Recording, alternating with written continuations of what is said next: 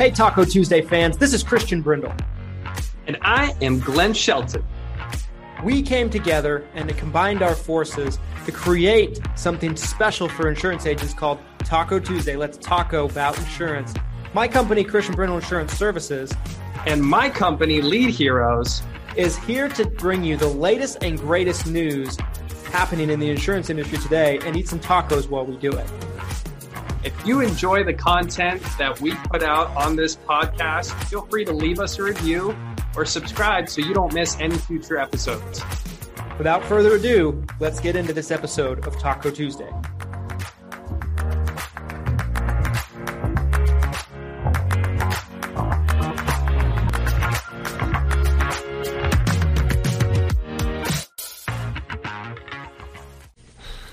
All right, I think we're live. You think so? I think so, but All I'm right. checking. Okay, checking. very good. Oh, okay, I got it. Let's see. Yep, looks like we are live. I understand Facebook. Okay. All right, let me just... That's it? Oh, it says we're going. It says we're going. We're Yep. live. So here's what they see right here. Okay. So we got 3 people watching so far. We already, who's on? All right, You're guys. early. So we're early, and this is a very special Taco Tuesday we got here today. Different setup, different format. So we don't have any Glenn today. As many of you probably know, Glenn was on a road trip, couldn't make it. That kind of broke my heart. He posted, didn't tell us, just posted to the world. Just Peace out, not going to be here. Yeah, more or less. But for anybody who doesn't know Chris Weir, I'm here today with Chris Weir, who is live in person here at our office. I am here in Salt Lake City. No, Yeah. Sandy. Sandy. Sandy. Same thing. Close enough. People that don't know Utah, same thing. Salt Lake City, Sandy. But yeah, we spent a majority of the day today together. Mm-hmm. You know, got a chance to get some food, spend some time here at the office, have, you come in and spend some time with us here at the office. So first of all, thank you for being here. Yeah. This is fun. This is fun. This is exciting. You've been getting around a lot lately. I started around February 1st, give or take a day. And I've been home for a week or two along the way, but this Utah is my 24th or 25th state to visit. I do have it tracked, but I can't remember right now whether it's state number 24 or state number 25. And we'll keep our show to about an hour today because I'm headed to Boise right after the show. So I'm due to get into Boise around 11 p.m. tonight for my next visit tomorrow morning. Well, I'm excited about it, and I'm just so appreciative that you took the time to come and see little old me. I mean, because of all the people that you see, there's been a lot of really important people, so I'm flattered that, I was on the list. Well, you were on the list from the very beginning when you saw me start my drives way back when I did it in the RV. Yeah. You were like, when are you coming to Salt Lake? When are you coming to Salt Lake? So I said, I'm going to come to Salt Lake, but what I wanted to do... you have an announcement. What I wanted to do is I wanted to class up the joint, if you will, at Taco Tuesday. Oh, my gosh. Taco Tuesday Oh, my gosh. needs to elevate its game. I have found, straight up with a bottle of Dom. Bottle of Dom to class up the joint here. Taco Tuesday. So, what goes better with tacos than a bottle of Dom Perignon on Taco Tuesday with Christian Brindle? So if I may, absolutely, okay, absolutely. So this is more like what Galen Hendricks wanted Taco Tuesday to be. She wanted Taco Tuesday to be Margarita Monday. Oh, really? Well, she did. I would always go with Carving Station Tuesday, but that doesn't sound the same. Yeah. Beautiful. That is super exciting, actually. So is this a cooler, this chest? This is my Yeti cooler that I travel around the country with. Air is your enemy. See, the ice is still completely intact. Yeah. But you open it up, air gets in there, and then ice starts to melt. So we don't have to open that up anymore. I did have some Yeti stock once upon a time. Now can you drink this bottle? Of course. Okay. Well, now this is one that you can take home to your wife. Oh, thank you. So you take Thank you, that one Chris. home That's for a very special nice of you. occasion. This is awesome. On your anniversary or... This is great. Very good. Well, all right. Well, let's talk about something here. Yes. What should we talk about? So- I'll tell you the thing that has come up the most on my trip. Yeah. The most on my trip. It's remarkable how many people I have met who are natural, outgoing networkers. They are great at meeting people. So many of them, like me, have never met somebody that they didn't like, never met a stranger. But these poor people are running these businesses and they don't know how. Yeah. I know we were talking Because about it's that hard. earlier. It's hard. I've been doing it for 30 years and I think I just got good 3 years ago. Yeah. So, but you think you're doing obviously the best that you can, and it's like, where do you get the rule book on how to run the business, how to hire, Yeah. how to manage, how to train, and no, it's not always the same for every business, but some of the principles are the same, Yeah. and identifying, whether you should be running your own business, which for me wasn't the case. I'm better off not running my own business and Thank and you. just focusing on meeting the customers. Yeah. And I found that I'm happiest doing what I originally started doing, which is working with my customers, Yeah. like you. Yeah. And so I've got somebody else running my business now, and I don't take 30 or 40 or 50 phone calls a day like I did 30 years ago, but I travel the country and I meet with people like you. I meet with my customers. Yeah. But most of the people Cheers. I meet are busy doing paperwork and trying to figure out why they're miserable now running their own business. Right. Because you're no longer in the people business, you're in the paper business. So Cheers. Cheers to Taco you. Tuesday. Cheers to Thank you. to everybody for joining. Sorry you can't taste our dumpster. Yeah. So we got about 13 people watching live so far. All right, 13. I'm thinking that number will get up to about 20 by the time we're That's all right. maybe about the There's next our 15, 20 minutes because we bottle. are a little early. But so we were having this conversation, for the last hour or Oh, two. that's beautiful. It- Yeah. And one thing that's good. That's very smooth. Yeah, it's beautiful. Yeah. My what I took away the most from our conversation, and I would love to continue it. Now, don't get me wrong. There's plenty of things that I want to ask you about and talk to Okay. you about on here. I want to talk a little bit about leads. Right. I don't think we can get through this without talking about leads even just a little bit. Right. And we'll get that out of the way first. But once we get through with that conversation, I want to talk about these principles that you shared with me that I feel like is the main thing that is the next challenge for my business is finding people that are maybe more talented to suit different roles than I am. Sure. And maybe putting me into a place where I'm not wearing as many hats. Like me and Glenn talk about this actually quite often. Well, Glenn's not here, so he's dead to us. Yes. Glenn's not in this conversation Yes. because he no-showed us. Yeah, he did. I'll get him when I'm in Portland. I'll go get Glenn. Yeah, I'll be in seriously. Portland in a couple weeks. So what will happen is when you go to Portland, Right. if it's on Tuesday, I'll just ghost Glenn for Taco Tuesday. I'll just not show Okay, up. Glenn and that I'll day. do Taco Tuesday in a few Yeah, weeks. yeah, and I Okay. won't show up. But All right. but I really want to talk about that because I feel like there's a lot of business owners and a lot of people that are trying to build agencies that are in that same predicament where they're wearing 4, 5, 6, 7 hats and they're overwhelmed. Well, here's the question, since you asked me. And in my podcast, I recently just shot this, and that is growing your business with intentionality, being intentional in how you grow your business. Because when we spoke, I asked you the question, what is it you want most Yeah. in your business?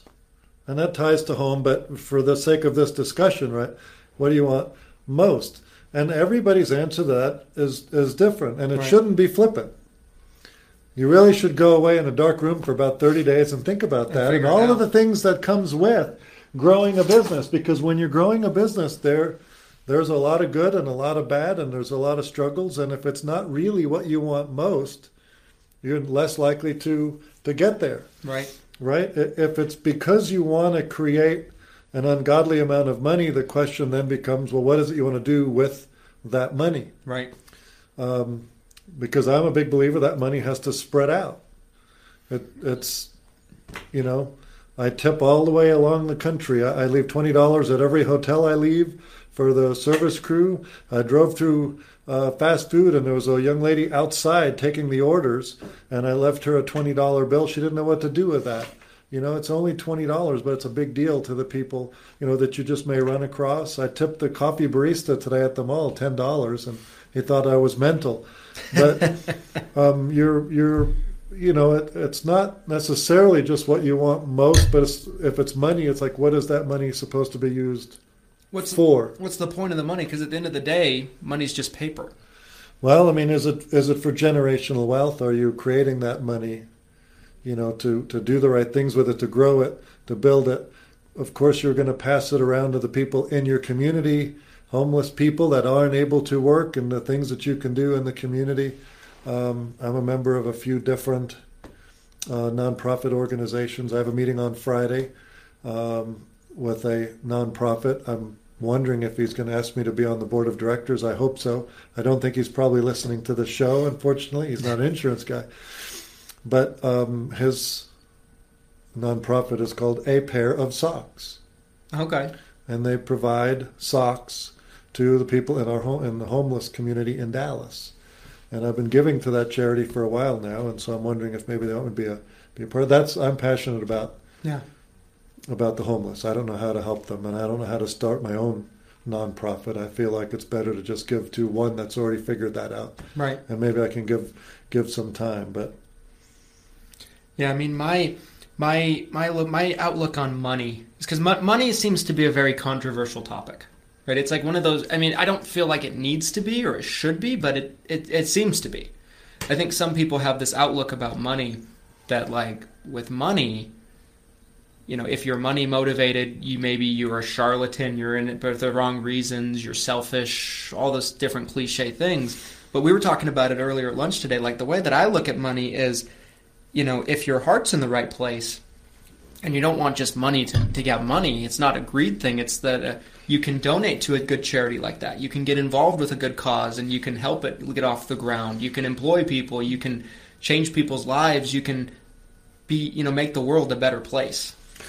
I speak to big groups of agents, and when I go to brokers, and again, I've been to 25 of them so far this year, if I get in front of the marketers who are recruiting agents, I talk to them about the obligation for them to be successful. I think if you are working, if you've entered into a job where you can make as much money as you can, I actually believe you have an obligation to make as much money as you can.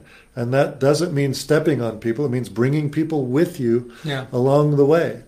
I'm a white horse guy. I always have been. I'm naive in that way. And I don't know, maybe it's worked for me. But I just think people always wake up in the morning with the best of intentions. Yeah. Now, for some people, it may go awry. Some point during the day, things don't happen exactly how they planned, but they still woke up with the best of intentions that day. That's, again, maybe I'm naive, but I agree with that, though. I think a marketer is recruiting agents. They're looking for people that haven't quite figured out how to make a living yet, and a marketer has all the tools for that person if they want to come to work every day and be successful, whatever success means to them. The marketer has a tool to all of those things, all of the training, the products, the leads. All of it. When I talk to a broker who says they want to retire, and I've had that happen, I say, well, society requires you not to retire. Society is a lot of people that need to know how to make a living, and if you're a broker, then why are you retiring? You could work a little bit less, you could travel a little bit more, but I think society requires you to continue teaching people how to make a living, because there's a lot of people don't know how right now.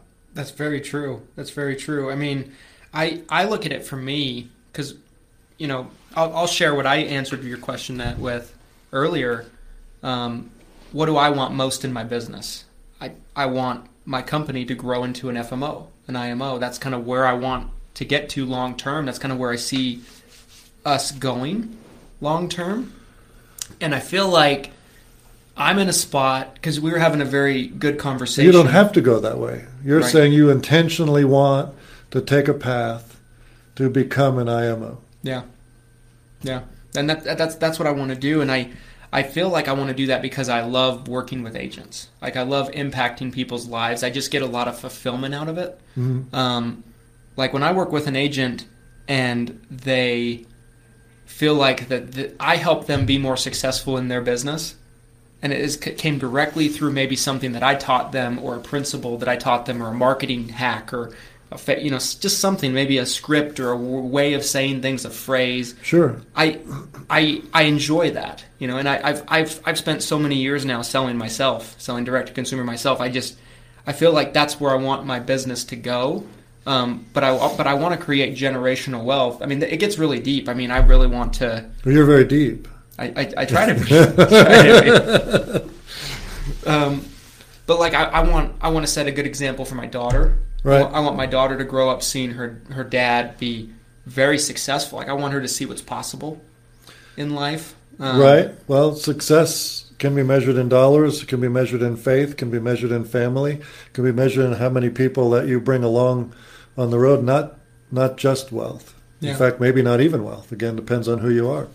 Everybody defines that sort of what success looks like or what they want most in life different.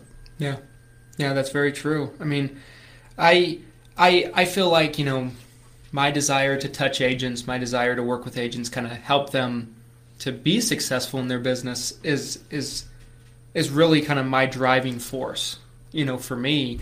But I think we had a great conversation earlier, because I feel like my obstacle from getting from point A to point B is that I'm wearing so many different hats in my business, Right. And I feel like there's a lot of agents that will watch this that are in that mold. I feel like it's way more common than maybe I might have originally thought. That's even in the IMOs themselves, the people running the IMOs. Yeah. May not have the sort of the structure in place, or they're doing the paperwork. They're doing the paperwork, and they're busy holding people accountable, and maybe that's not their strongest suit, just as it wasn't for me. Yeah. My strongest suit was still being in that personal relationship game, and once I got out to that, that is where Lead Concepts started to really blossom more.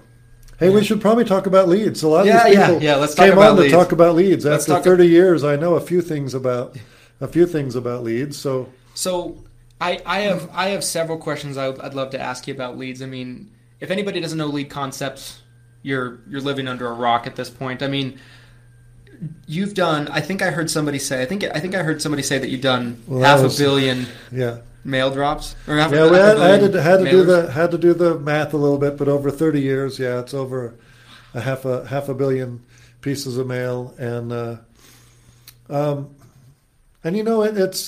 it didn't, all of it didn't work, but most of it did work, and I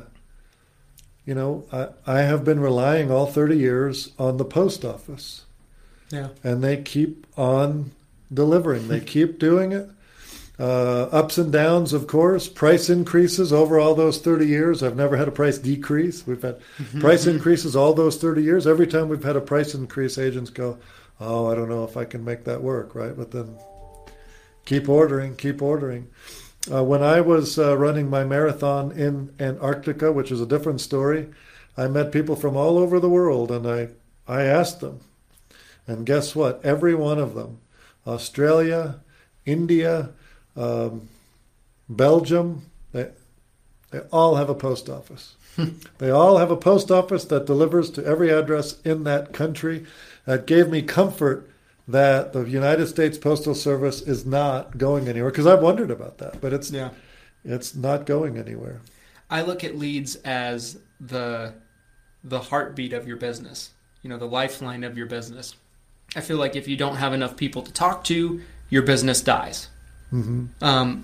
What would you say is what has made Lead Concepts so effective in continuously delivering for agents? Because I mean, if Lead Concepts wasn't a top-notch source of reliability for agents, there wouldn't be a 30-year history.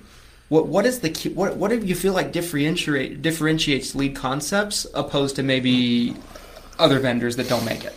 Like what is the secret? Well, Christian, I'm glad you asked that. No, I'm joking, but there's no secret, man. There is no secret. It's just that you have to put the customer first. It's cliche, I suppose, but I wake up every morning and I assume everybody's going to be good and everything is going to work out, and that naivete is just paid off, I suppose. But all I've had to do for 30 years is tell the truth. Yeah. I'd love to say it was more magical than that, but when people ask me questions, I give them the straight, honest answer as to what their mailer will pull. And once they place their order, they find out that I was right, and they keep ordering. And when we have one that doesn't pull as much as I thought, we put money to it. We issue a credit, or we do more mail. I've been doing it for 30 years. I had a FedEx package 20 years ago that had 1,100 leads in it that got lost. And I had to remail 30,000 mailers at a time in my career when I didn't have that kind of money. But FedEx lost all the leads. Yeah. And so the customer lost 3 weeks. There was no getting the time back. You can't get the time back. But we could recreate the leads. And he's still my customer, and he's still going strong. And I think I mentioned to you a couple of weeks ago we had a I think I'm getting that number right, $66,000 credit. Yeah. Because we had a couple of hundred small orders that came in, and all of them pulled less than we expected them to pull. And when we did our analysis and spreadsheet it all and pulled it all and did, we were short about 1,560 leads. Wow. So we applied a dollar amount to that number and then did the math, and it was $66,000 credit. And you say, well, you can't do that. You can't pay a $66,000 credit, but yeah, you just do it. Yeah. You just do it. I mean, my job is way easier than your job. Yeah. I just have to stand behind our word, who we are. And so that the secret to success is simple. Just treat people right. Not just your customers, but your vendors, which you do that very well, by the way. Thank you. Absolutely. Treat your vendors, treat your customers, treat your staff members, treat everybody with respect, and it comes back. Yeah, absolutely. I think that's really true. And somebody taught you that when you were very young. You didn't need me to tell you that. I had a good I had a good mentor in my dad. Yeah, right. My dad was always a big believer in that. Like you don't want to burn bridges with those kind of people, because those are the people that you depend on. And those are the people that can make the biggest difference in your business. The carriers, the reps at the carriers, the lead vendors. Those it's we were talking earlier. It's a relationship business. Yeah. And I had a question specific. I don't know, life is relationships, isn't it? Yeah. The day you call me and say I'm not working with you anymore, I hope I still get to come on Taco Tuesday when I'm in town, because for me, it'll be okay if you decide you have to move in a different direction and not use Lead Concepts anymore. Yeah. Because all I really am after is your success, and the rest will take care of itself. And if you leave for a while, maybe you'll come back in the future, maybe you won't. I've had customers leave because direct mail in their area quit pulling particularly well, and they went to some sort of a phone room or something else. And I wished them well, right? What else can you do? That's all you can do. Yeah. I mean, whether they were going to come back or not, I just, let's all be successful. I have a question that I've been really curious to ask you for a while now. I was actually going to ask you in Memphis, but I forgot. Oh, yeah, in Memphis? Okay. Yeah, so this tells you how long it's been on my mind. And it might be kind of a naive question. Okay.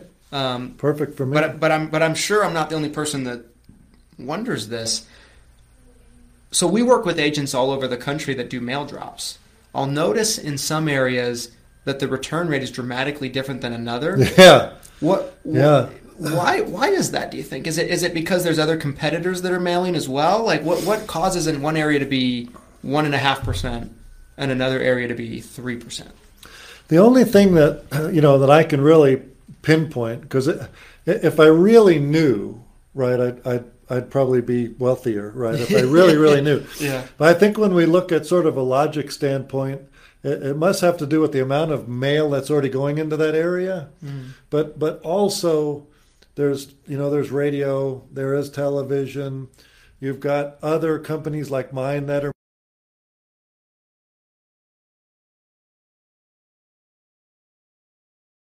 healthcare toolkit that we mail quite a bit of. Because we're doing a growing number of branded type of mailers straight out of the, not just United Healthcare's toolkit, but some of the other toolkits. And so sometimes an area just hasn't seen the mail in a longer period of time and it responds. But there are states that have pulled poorly for years. And then there are other states that have pulled well for years. And I'm sure they're still doing radio advertising and all that sort of stuff. And lists, the data themselves today, 30 years from the beginning, lists and data is so much better than it used to be. Yeah. So I know that our lists are better, more accurate. Back in the old day, we would have thought, well, maybe the list wasn't as accurate in certain areas. But the lists are all excellent now. So it can only be that seniors are understanding what they're seeing more often. As an example, home warranty mailers or extended auto warranties. We used to do millions of those mailers. Yeah. And well, they just kind of dried up. They just kind of quit working, quit pulling, and so there's very few of those mail in your mailbox anymore because it just kind of became oversaturated. And that's happening a little bit in other product lines, a little bit with annuity. Not yet with final expense. We're still doing well with final expense leads. And the Medicare supplement it's a need. Yeah. It's a need. I mean, every senior needs it. And so I haven't seen massive fall off in the Medicare supplement and the MA, of course, response rates. Yeah. But some areas simply do not pull as well as others, and we hope that in the future they'll perk back up and sort of have a market correction is what we always called it. We'll just see. But the reason you work with somebody like me is before you spend money in Georgia and get 1%, you can always, say, hey, maybe go to Michigan, maybe go to Virginia, Delaware. There's other places you can mail, but only if you're doing it over the phone. Yeah. Only if you're doing it over the phone can you do that. Otherwise, you're limited to where you live. Yeah, it makes a lot of sense. I mean, with us, one thing I've noticed about direct mail leads, and I think I have a pretty good idea of what you'd say to this, but just in case I'm wrong, okay, direct mail leads seem to me to have the longest shelf life of any type of lead that I've ever seen. Why do you think that is compared to maybe like a Facebook lead or a landing page lead or an internet lead or something like that? I mean, I think it's the physical form. Yeah. I think it's the physical form with their handwriting right on it. And when you can go to the door and you can show them that they filled it out in their own handwriting. And whether they filled it out a week ago, a month ago, or 6 months ago, they don't really know when they filled it out necessarily. Yeah. I've noticed that too. Many years ago, I had a final expense agent. He was in Beaverton, Oregon. He still is. He doesn't do a lot of final expense anymore. But he would do a mailing, and back then we were doing $10 and $12 final expense leads. And they were fairly specific as well. And sign me up. He wouldn't work them for a few weeks on purpose because he wanted to get that sort of separation so that people wouldn't think that, oh, I did this and now he's coming out to the door. He would wait until they would kind of forget the whole thing, and then he would go out and show them the handwriting. And he felt like that made the approach softer. That's interesting. But that was a long time ago. Final expense wasn't a thing when I started in the business. Yeah. Final expense insurance broke onto the scene after Medicare went level commission. Yeah. which you didn't. You weren't Yeah, around. that then. was You weren't before me. around. That I have was to ask before your my dad. time. I have to ask your dad about that one. Yeah, that was before but my time. Agents got paid more for first year commission. So every year you went back to the same client and rewrote them. Yeah. So every year you got first year commission, Yeah. and I don't know what the commission was, but it was a nice strong commission. So every year the agent went out and said, well, there's a better policy today, and they'd move you from this company to that company to that company every year. And it wasn't in the best interest of the client, obviously, of the senior. Yeah. And so unfortunately, the industry didn't police itself properly, and so government had to come in and police it. Yeah. Because it was that what they were doing wasn't right. I remember my dad told me a story one time. There was a couple of carriers in the 90s that would pay commission on rate increases. Okay. So like when a carrier would raise a rate, let's say 5%, they Okay. would pay additional commission based on what the new rate would be. Oh, So, if, like, if you rewrote it? Well, no, like Oh. if you just stated it on the books. So Oh. like let's say, a rate's $100 a month and you're making 20% of that. For whatever, just for the sake of example. Then the rate goes from $100 a month to $120. The agent would get a raise Yeah.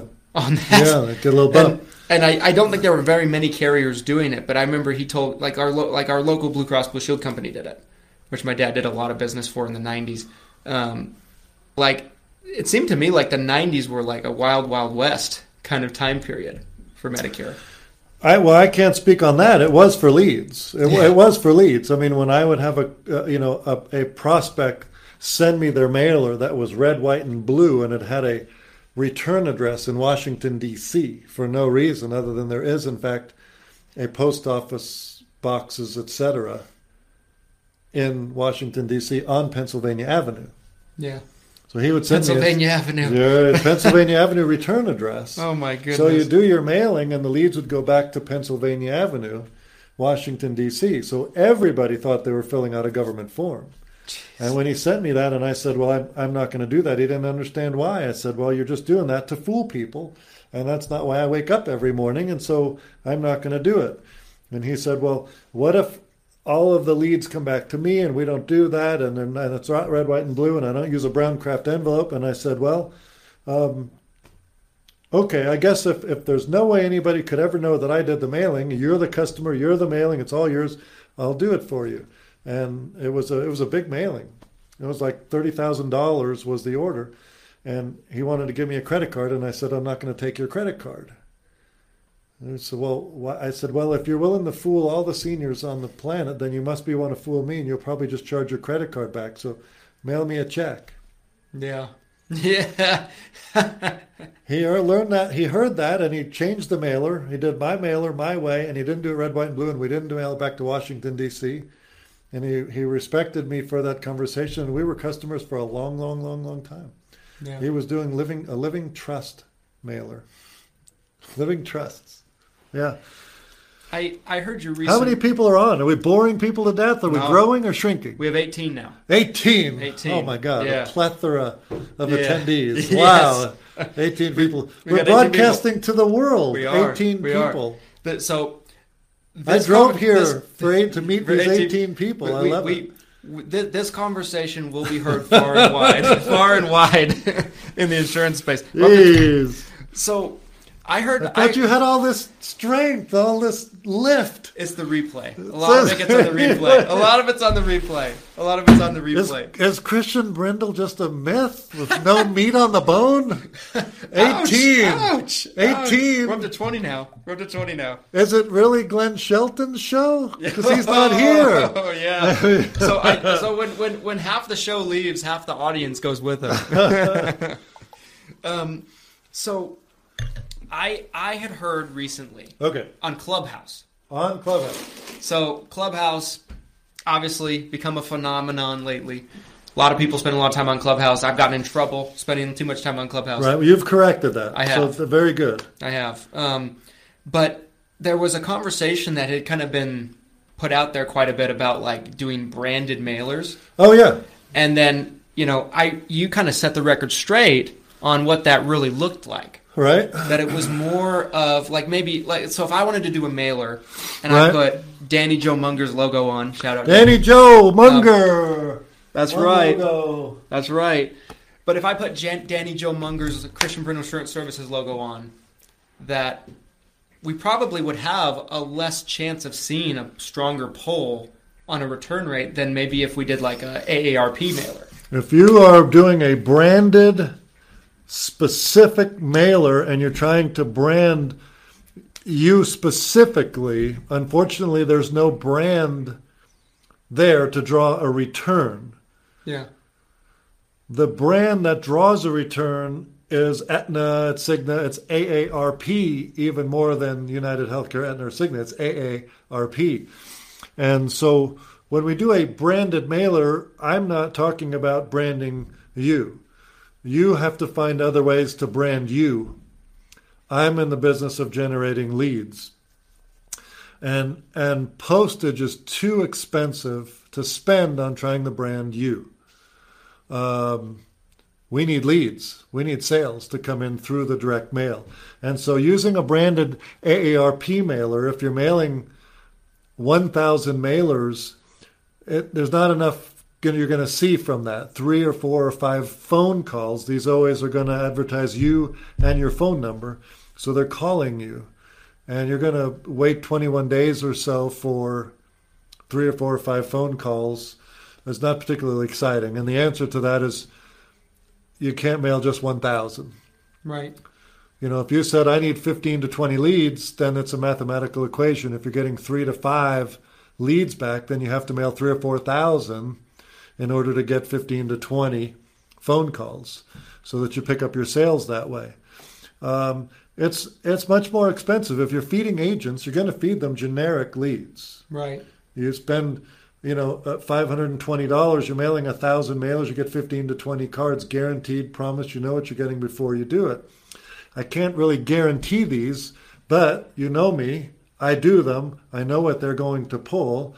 We'll try a little in your area, make sure it looks like it's going to match what we think, and then we start mailing 4,000 regularly and keep you in high intent leads. Yeah. But that, it's very expensive. So that would be something when you say, I'm going to personally produce and I'm running my outfit here. I'm the visionary. I'm the integrator. I'm the sales manager. I'm doing all my own video. I'm doing payroll. Yeah. How am I supposed to take a stack of 20, 30, 40, 50 cards and start dialing, 4 or 5 times, emailing them, texting them? No. You have to be working a branded mailer where in the middle of your day somebody's calling you, and so you're taking a call from a prospect ready to make some sort of a decision. These toolkit mailers are very specific. Right. They're very specific. So they're not perfect, but they're a tool for a certain human that is a better use of your time, right? Not return on investment, but return on time investment. Yeah. You can't run this organization and work generic leads if you want to write business. Yeah. Maybe. And after our conversation today, we know that you've got to write more business. Yeah. In order to reach your ultimate goal of what you said you want most in life, to be an IMO, FMO, you right now need to be writing more personal production to build your own personal renewals so that you can begin to divert some of those resources to building your dream. Yeah, for sure. Like I was having a conversation with some people at Agent Pipeline a couple of weeks ago. And, so last AEP, our organization did roughly 1,000 apps, maybe a little bit under. They challenged me this upcoming year. They're like, we would like to see you double it. We would like to see that number go from 1,000 to 2,000. Just during AEP, not for the year. Just during AEP. Just during AEP. Our entire organization. Right, yeah. Downline agents, everything like that. But the stuff you're closing now doesn't count, is what you're saying. I'm making sure I'm following you. Right. So like just from October 15th through December 7th every year.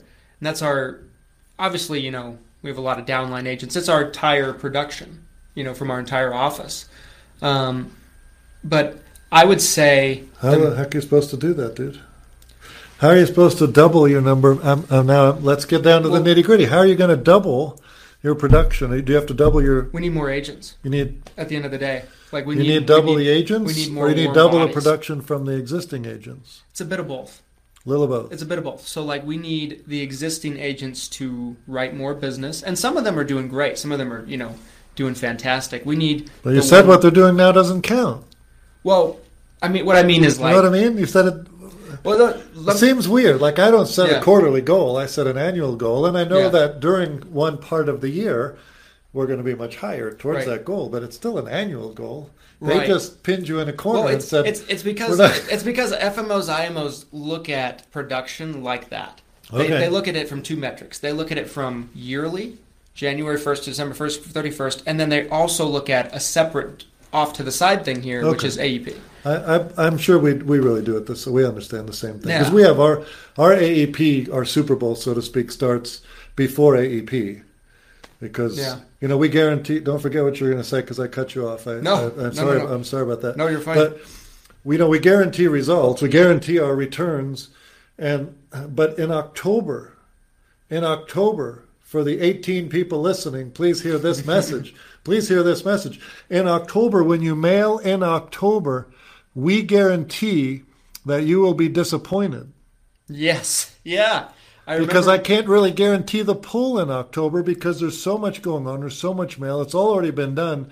It's too late. Well, the broker bucks come available in October, so I'm not spending my money. I'm spending somebody else's money. But I can't guarantee the leads in October because they just don't pull nearly as well. I can guarantee you're going to be disappointed when you mail in October. So if you're mailing in October, make sure you're using somebody else's money. I remember we talked about this last AEP. I don't know if you remember this, but we had a phone conversation on just quick, few minutes over the phone conversation, and when we were talking about when to actually do our AEP mailings, and you advised me to do to essentially mail them. Maybe I think it was either mid or end of August. Correct, and all that of worked. And all of it, because a lot of people say, well, I'm going to do part of it in mid-August and part of it in mid-September and then some of it right before AEP. And no, just mail it all right in August and be done with it, because what you mail in August will pull higher than what you mail in September, which will pull higher than what you mail in October and higher than if you mail it in November. So it just keeps falling. And that's not just MedSup, that's final expense. Yeah. That's final expense. And you've got to be mailing your client retention mailer out as well. Yeah. We do that. We can help you with that. You can send us your clients and we can mail them a postcard.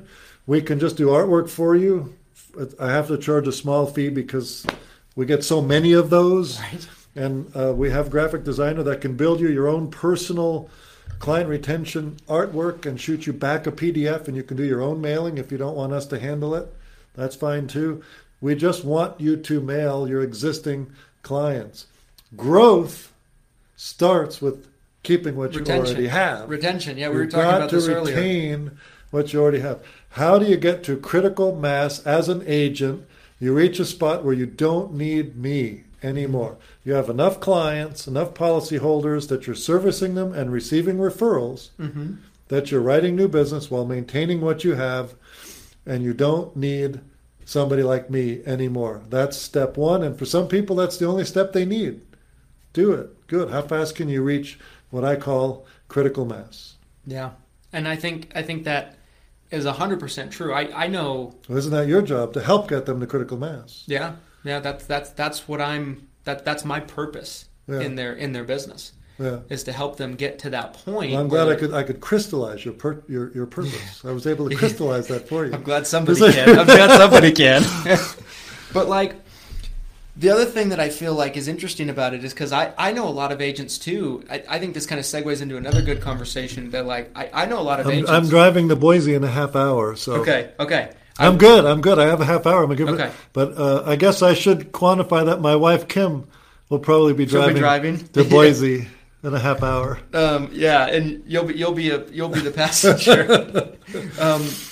But I know a lot of agents that specifically will build their business in like maybe South Florida or Tampa Bay area, and their business is 100% built on duals and LIS clients. And I see them that they don't have the normal 90% retention rate that a Medicare agent, I believe, should have. Why? What do you mean? Well, with people that are, Medicare, Medicaid people, beneficiaries, they have the option of coming in and out of your business. They can change their plan once a quarter. They have an SEP that goes 3 out of the 4 quarters of the year. Wait. So they have the ability to change their plan any time of the year almost. You're talking about a Med Sup? Medicare Advantage. But if people have Medicare and Medicaid, if they have a certain type of Medicare Advantage plan, they can change their plan outside of the year. I thought they could only do it during. I thought they could only do it during AEP. Not with these people. These people, the rules don't apply. Oh, to them. I'm sorry, LIS. Yeah, You're talking LIS. About, okay, yes, of But- course. but- They but- qualify under other rules, right? 100%, Yeah. Okay, I was slow on that one. There's an agent I know in particularly, and I think he's a killer. Like, he writes a ton of business personally every year, but he feels like his business is like a revolving door. Because people are coming in, and they're almost coming out as fast as they're coming in. Maybe not quite, but he's having so many people go out that he's feeling like he's never getting ahead. Right. Well, the attention isn't there. That's a great discussion about asking yourself, what is it that I really want? How am I going to build my business with intention? If he's running around and writing all this business that's not sticking on the books, then Right. he's on a bit of a treadmill. So what advice did you give him, or what? I told it because his marketing approach is to specifically and almost only target these low income people. Low income, which we do a tremendous amount of mail to the 0 to 20, $0 to $15,000 income parameter. Yeah, and it's a great way to kind of sell in the off season, to sell outside of AEP. But I told him that I was like, I feel like you should diversify your approach. I feel like you should be looking for MedSup replacements. You should be looking for turning 65 people, because those people are going to be stickier. Maybe not completely abandon what you're doing, but diversify. Because that was my advice to him. But I feel like it's a tough thing because he's so good at what he does. He doesn't want to stop doing what he does, but at the same time, he's like almost on a hamster wheel. Well, why doesn't a Medicare agent go in with a fact finder like an annuity agent? That's a great question. I don't have a good answer for that. Well, why wouldn't you? It doesn't mean you have to sell an annuity to do a fact finder, but if you want to understand who a human is that you're sitting in front of and understanding their whole sort of lay of the land, do they have money in CDs? Do they own property somewhere else? Do they just don't have 2 nickels to rub together? I mean, how are they going to pay for their funeral? If you've got a memorial guidebook with you, you can actually fill out the memorial guidebook with them. If they truly don't have enough money to even pay for their own burial, then you fill out the memorial guidebook with them, with any insurance policies they have, any savings account numbers, what type of flowers they want at their funeral, what music do they want played. You fill out the whole thing, and then at the end of it, how do we fund it? Yeah. Oh, well, how are you going to pay for the funeral? Here's all the things that we're going to leave for your surviving family member who is going to be your beneficiary. Like, who's the beneficiary? And then it's how do we fund it? So if it's a low-income person, then there is a question there, right? And that somehow, I think, I'm not selling your product, so this maybe I'm just need to be quiet, right? No, never. But if you're doing a fact finder with somebody who's willing to do the fact finder, I think you have an opportunity to provide far more services to them than just writing them a policy. I agree with that, and I think the more you know about someone's situation. Did I just crystallize something else for you? No. I mean, I feel like we have a process that finds out a lot about a person. Okay, you don't have a fact finder, but you have a process. We don't have like a sheet that says fact finder on it that has right. but we have a process in terms of like, I want to find out quite a bit about a person's situation when we're trying to sell them. Like, we know what questions to ask them to kind of find out some of that information. I think that it's important. I feel like the more you can know about your customers, the better you can fulfill their needs. And I feel like if you're not asking those questions, you're not accurately doing that. That's kind of the way I look at it. Right. I want to shift gears back to something real quickly because I know we only got you for so long, and I don't want to let this part get away. I want to get back to the blue ocean thing. Yes. Because to me, I think that is such a valuable thing in business, because I feel like it's very easy to get to a point, and I could probably say I'm at this point. I'm trying to figure out the best way to go about overcoming it. But having people in your business that you can essentially say, okay, this is what you do in the business, and this is your spot. You live in it. This is your real estate. I mean, you. Are you talking about Blue Ocean now? Yeah. So the Blue Ocean strategy. If you ask yourself, what business can I get into right now that nobody else is doing? Yeah. What sets you apart? Well, no. If you ask yourself, what business could I start that nobody else is doing, it doesn't really exist.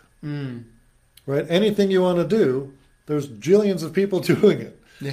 And so you just start a business, right? And you enter into what is now really a red ocean, just people everywhere in your business, and it's just people bumping into each other. And then you find that one thing that truly makes you unique. For Lead Concepts, it was the guarantee. It was saying, when you place an order, we will tell you based on who you're mailing, where you're mailing, and what you're mailing. We'll tell you how many leads you're going to get back, and we promise it. That elevated us beyond all of our competition. We were in a red ocean. We stepped into the water, so to speak. The water's all red, And as we differentiated ourselves with our honesty, our longevity, and our guarantee, we swam far enough out into the ocean that there's nobody left. Yeah. We were in a wide open blue ocean.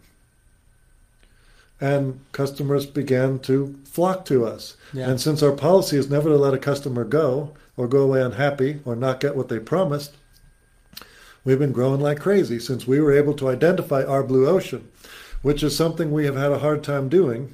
Yeah. As I travel the country and I ask this same question to all the brokers I've been with, what are the things that make you unique from the next one? Haven't really found one. What makes you different that you do that nobody else does? And that's a tough question to answer, for a lot of agencies. I know when you asked me the question, I really had to think about it. Well, on my last trip, I was speaking to a group of agents in Las Vegas, and Nick Micheletti with Heartland, I assume I can say that, right? Of course, yeah. He said that Heartland National pays a MedSup bonus. Remember I talked about the Brindle bonus? Mm-hmm. Yeah. Not my idea. I learned along the way. Yeah. But I think Heartland maybe has created a small blue ocean right there. They created their own sort of separate way of compensating. I don't know what the MedSup bonus is for Heartland National. I want to say it's some, and somebody could probably let us know in the comments what the actual dollar amount is. But they have identified something to say, when you write us, you're going to be paid more based on this set of whatever rules are. So they're trying to differentiate themselves by having their own sort of branded bonus. And maybe it's only on MedSup, not on MA. Yeah. It's the first time I heard anybody come up with something that even resembled a blue ocean in this industry. Yeah, I think for recruiters, we started to get into the weeds a little bit of this too before even we went live. But I think for recruiters, and I think every time I talk to another person that does a lot of recruiting, the number one question they get from agents when they're talking to someone about maybe coming on with their organization is leads. Can you give me leads? What kind of leads do you give me? That kind of thing. And for most organizations, it's a tough pill to swallow to be able to just give out leads because the spread is so small on an override in comparison. I mean, unless you're bringing on people that, you're taking the recruiter's taking a portion of their commissions on top of their override and those kind of things. Right. But for us, that's a challenge that we run into is because we don't take any of their commission. We only get the overrides. And the overrides, a lot of times, the spread maybe isn't enough to justify just giving leads out to agents. So it's... Well, can you give leads out to somebody after they've sold 10 policies? Certainly. Yeah, so I mean that's... I don't know. I think those kind of conversations, and then you mentioned earlier, we were talking about skin in the game, maybe where, they pay a portion of it, or a percentage. Right. And then, maybe the upline pays the other percentage. I think that's something that can be figured out. I've typically found organizations, and I'm sure there's some exceptions to this, but I've typically found that organizations that give away leads to independent agents without some kind of, fine print, they're usually very old leads that, it almost ends up like they're just cold calling data. They're that old of leads, the intent isn't there, that kind of thing. I think agents picture that it's going to be brand new, maybe direct mail drops. Right. And it's not always what it ends up looking like. But I feel like I feel like for a recruiting agency, that's probably what their blue ocean would be if they can kind of tap into a system like that. Well, what if you had an agent that had written 100 apps and now every 10 apps you'll mail 1,000 for them? That would be... You already wrote 100. Yeah, that would be so profitable. now every 10 apps I'll mail 1,000 for you. And that would you be profitable. keep churning it. Yeah. I just made that up. It's not a bad idea. Because you just, unfortunately, you can't provide leads. I don't know any way you can provide leads. And I've seen it many, many, many times. Buying leads for people will break you. It'll break the bank. It's not ideal. You could buy phone lists. That wouldn't be a problem. It depends on how you define a lead. Right. Here's a 65-year-old with a phone number, right? They're 64, and here's a phone number. So if that's a lead, then you could afford to do that. But if you said, yes, we have a lead program. As soon as you sell 100 apps, then every 10 you write, I'll do 1,000 mailers for you. And you just keep writing 10 every 1,000. I like that. Then you brand it. You figure out how to...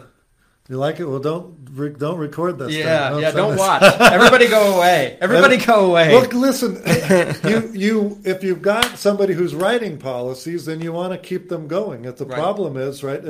Incentivize it. Well, the business is segmented, right? You have 80% of your premium is coming from 20% of your agents of your agents, yeah. But 20% of your agents that are writing the least amount of business are taking up 80% of your time. Right.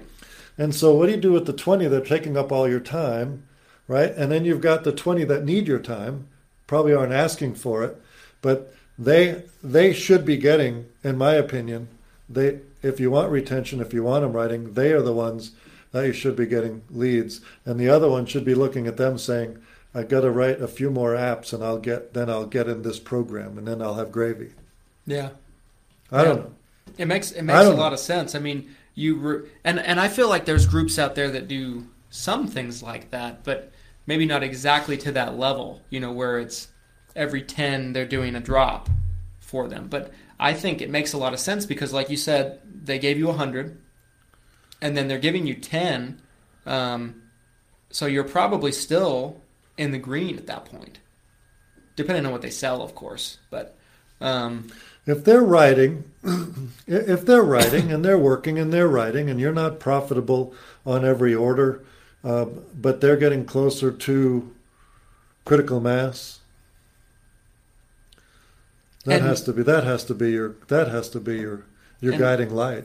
Is how many people you get to critical mass. And an upline, your guiding light can't be, I didn't make money on this one. It's like, I'll make money on that one. Did they make money, right? Well, if they made money, then good for you. They made money. You got to bring everybody with you. Okay, that's naive. But you got to bring everybody with you.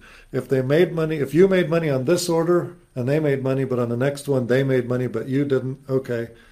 We got to get all these people to where they're paying their bills, and when they get to that spot, they get to critical mass, then it's a different story. So they need to get where they have some sort of a comfortable living, where they're paying their bills and they're living a good life. That has to be your guiding principle. The other thing that just popped into my head that's an important factor of this is, like, let's say even you do a drop with someone and you break even in terms of what you earn back in terms of the renewals. Let's say it's every 10 apps you break even. a lot of people don't realize this that aren't recruiters, but recruiters earn overrides on renewals too. Right. So if you have 100 apps on the books from somebody that sold them that's in your downline, you're going to earn renewals in the second year of the policy, the third year of the policy, the fourth, the fifth. Right. So long term, it does snowball, very much snowball, just like your own business would. Mm-hmm. So I think that's an important aspect of that as well. And I think maybe that's something that could help somebody if they were to try something like that to maybe get out of their own way of looking at, was this profitable? Right. Because the long-term renewals is, that's where the money is in the Medicare business. Here's a question for you. Sure. Lead Concepts has 45 people right now and growing. And I attend a CEO group with all sorts of CEOs with much bigger organizations than me. And I'm wondering how many of them are paying for insurance for their employees that would qualify to go on Medicare. Is that a market that is being ignored? As a business owner, and I'm paying for somebody to be on my insurance who's 68 years old, should I introduce that person to a Medicare supplement? I wouldn't tell them you have to, but could I? They probably would save some money by switching from my plan to, say, your plan, MedSup. Yeah, I think it's a great point, and I don't think there's a whole lot of agents out there that are partnering with employers. Right. Maybe being like, when your people reach this age, send them to me. Right. I feel like there's some agents out there that do it. There's agents I know. So you're saying that I'm right. That is a market. That's a market that is, I think it's untapped. I agree. There's actually a very big company that has. Oh, there's so much information on Taco Tuesday, baby. I know. We got 18 people getting all this information. We had up to 25. Half of them are on but unplugged. They're not paying attention. They're missing. We had up to 25. They're missing the meat. The meat and potatoes is coming out now, and they're not here for it. There is a very large company that used to call itself One Exchange. One Exchange, okay. Now they're called Via Benefits. Okay. So they just changed the name. Doesn't mean anything. Okay. But what this company did, and I don't know all the nuts and bolts of it, but they were a pretty large company as well. They ran call centers and stuff like that. They would partner with employers, and the employer and this company would work out an agreement to where if sorry, Matt Murray's texting me wanting us to dab, or it's not really live. What is that? Dabbing. Very, very bad dabbing. But this company would essentially work with retirement groups, and they say, instead of giving retirement insurance to people that worked for you, let's say for 20, 30 years, instead of offering them retirement benefits, send them to us. They can get a MedSup through us, and we'll pay for half of, if not all of their premium. They'll get reimbursed for the premium. Essentially, they get a free MedSup. Okay. And it saves the employer money. That is probably the closest thing I've seen to that market being taken in scale. But I feel like for an actual agent, if they were to just network with different businesses in their community, that could be a blue ocean. Well, the thing for me, and I've mentioned this a couple of times. I don't think anybody's done it yet, but I do marketing for funeral homes, and funeral homes are always looking for reasons to invite the community in, meet them, get to know their neighbors. If you're a second or third generation funeral home owner, especially third generation, it's really all you know is that industry. And your market is no bigger than the car wash right next door to you. It's this small thing. So your reputation is enormous. And when you bring people into your funeral home between the ages of 50 and whatever, you want to make an impression. You want them to trust you, believe in you, like you. And they're always looking for reasons to bring the community in and provide them with valuable information that they may not have. It can be estate planning. It could be about pre-need or final expense. But oftentimes when I'm doing mailings for them, there's not a Medicare speaker, a health insurance speaker. Yeah. Somebody in there to educate them about dental and vision prescriptions and all of that stuff. And to me, there's an opportunity for you to provide a service to the funeral home and actually partner in meeting the community. Yeah, I agree. We're at about an hour. Well, that doesn't even mention the bowling league I'm in. Most of those people would be perfect. What is your normal bowling score? Well, I missed last night, unfortunately, but I bowl about a 180, 185 average. So better than me. Well, I mean, That's I've much been better bowling than a lot, and I will say I'm disappointed with that average. Yeah. I'm pretty disappointed that it hasn't. But I said the same when we talked about golf earlier. I still cannot seem to break 100 no matter what I do, because there's always an 8 or 2 on the scorecard somewhere. So I want to be respectful of your time. I know you got a commute ahead of you. Where can people get in touch with Lead Concepts? Let's say there's someone that's watches this, because this will be put up on YouTube. Replay usually gets a couple hundred views, and then this will be up on the group and replay. It'll be on podcasts. It'll be everywhere. So a lot of people see the replay. More than 18 people? More than 18 people. I sincerely hope so. Listen, I want to meet everybody. I want to meet everybody. So I don't want anybody to bypass me. Just text me. Just send me a text message. Is that weird? No. I'm all over the country. I'm not in the office. There's an 800 number. My email is chrisweir@leadconcepts.com. But I'd much rather somebody just text me and open up a discussion. If you call me, I won't answer the phone because I don't ever know who's calling. But just text me. My cell phone is 817-706-7914. And that's my personal cell, and I get text all day. I get text messages all the time from agents, brokers, carriers, you name it. Because after 30 years, I know a few things because I've seen a few things. That's the State Farm guy. Well, I can speak to this. We've been together since maybe about 12:30 today. Yep. Your phone's been going off all day. Yeah. So I can speak to that. I think that's really cool, though, that you're comfortable giving it out like that to your customers. Because I remember when we were doing the lead review video for you, you were just like, text me. Here's my phone number. Text me. I shot you a Facebook message. Shortcut. Shoot me a text. Yeah, shortcut to all the information that you need to be successful. Anything that you heard here, if you don't end up mailing with Lead Concepts, that's okay. You know a little bit more today than maybe you did yesterday.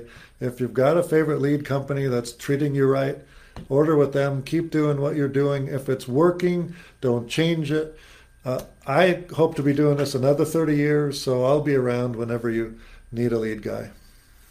Thank you for coming on. Thank you for doing this. Yeah. This was fun. Guys, thanks for watching. And make sure to do your direct mail with Lead Concepts. We love them. Like we use them all the time, and Chris is the best. So, guys, we'll be back next week. Hopefully Glenn will be here. Glenn, I'm coming to Oregon, buddy. I'll try and do it on a Tuesday. And when Chris shows up on a Tuesday, I'm going to be like, I can't do it, guys. I can't do it. I'm just going to not show up. Yeah. All right, guys. We'll be back next time.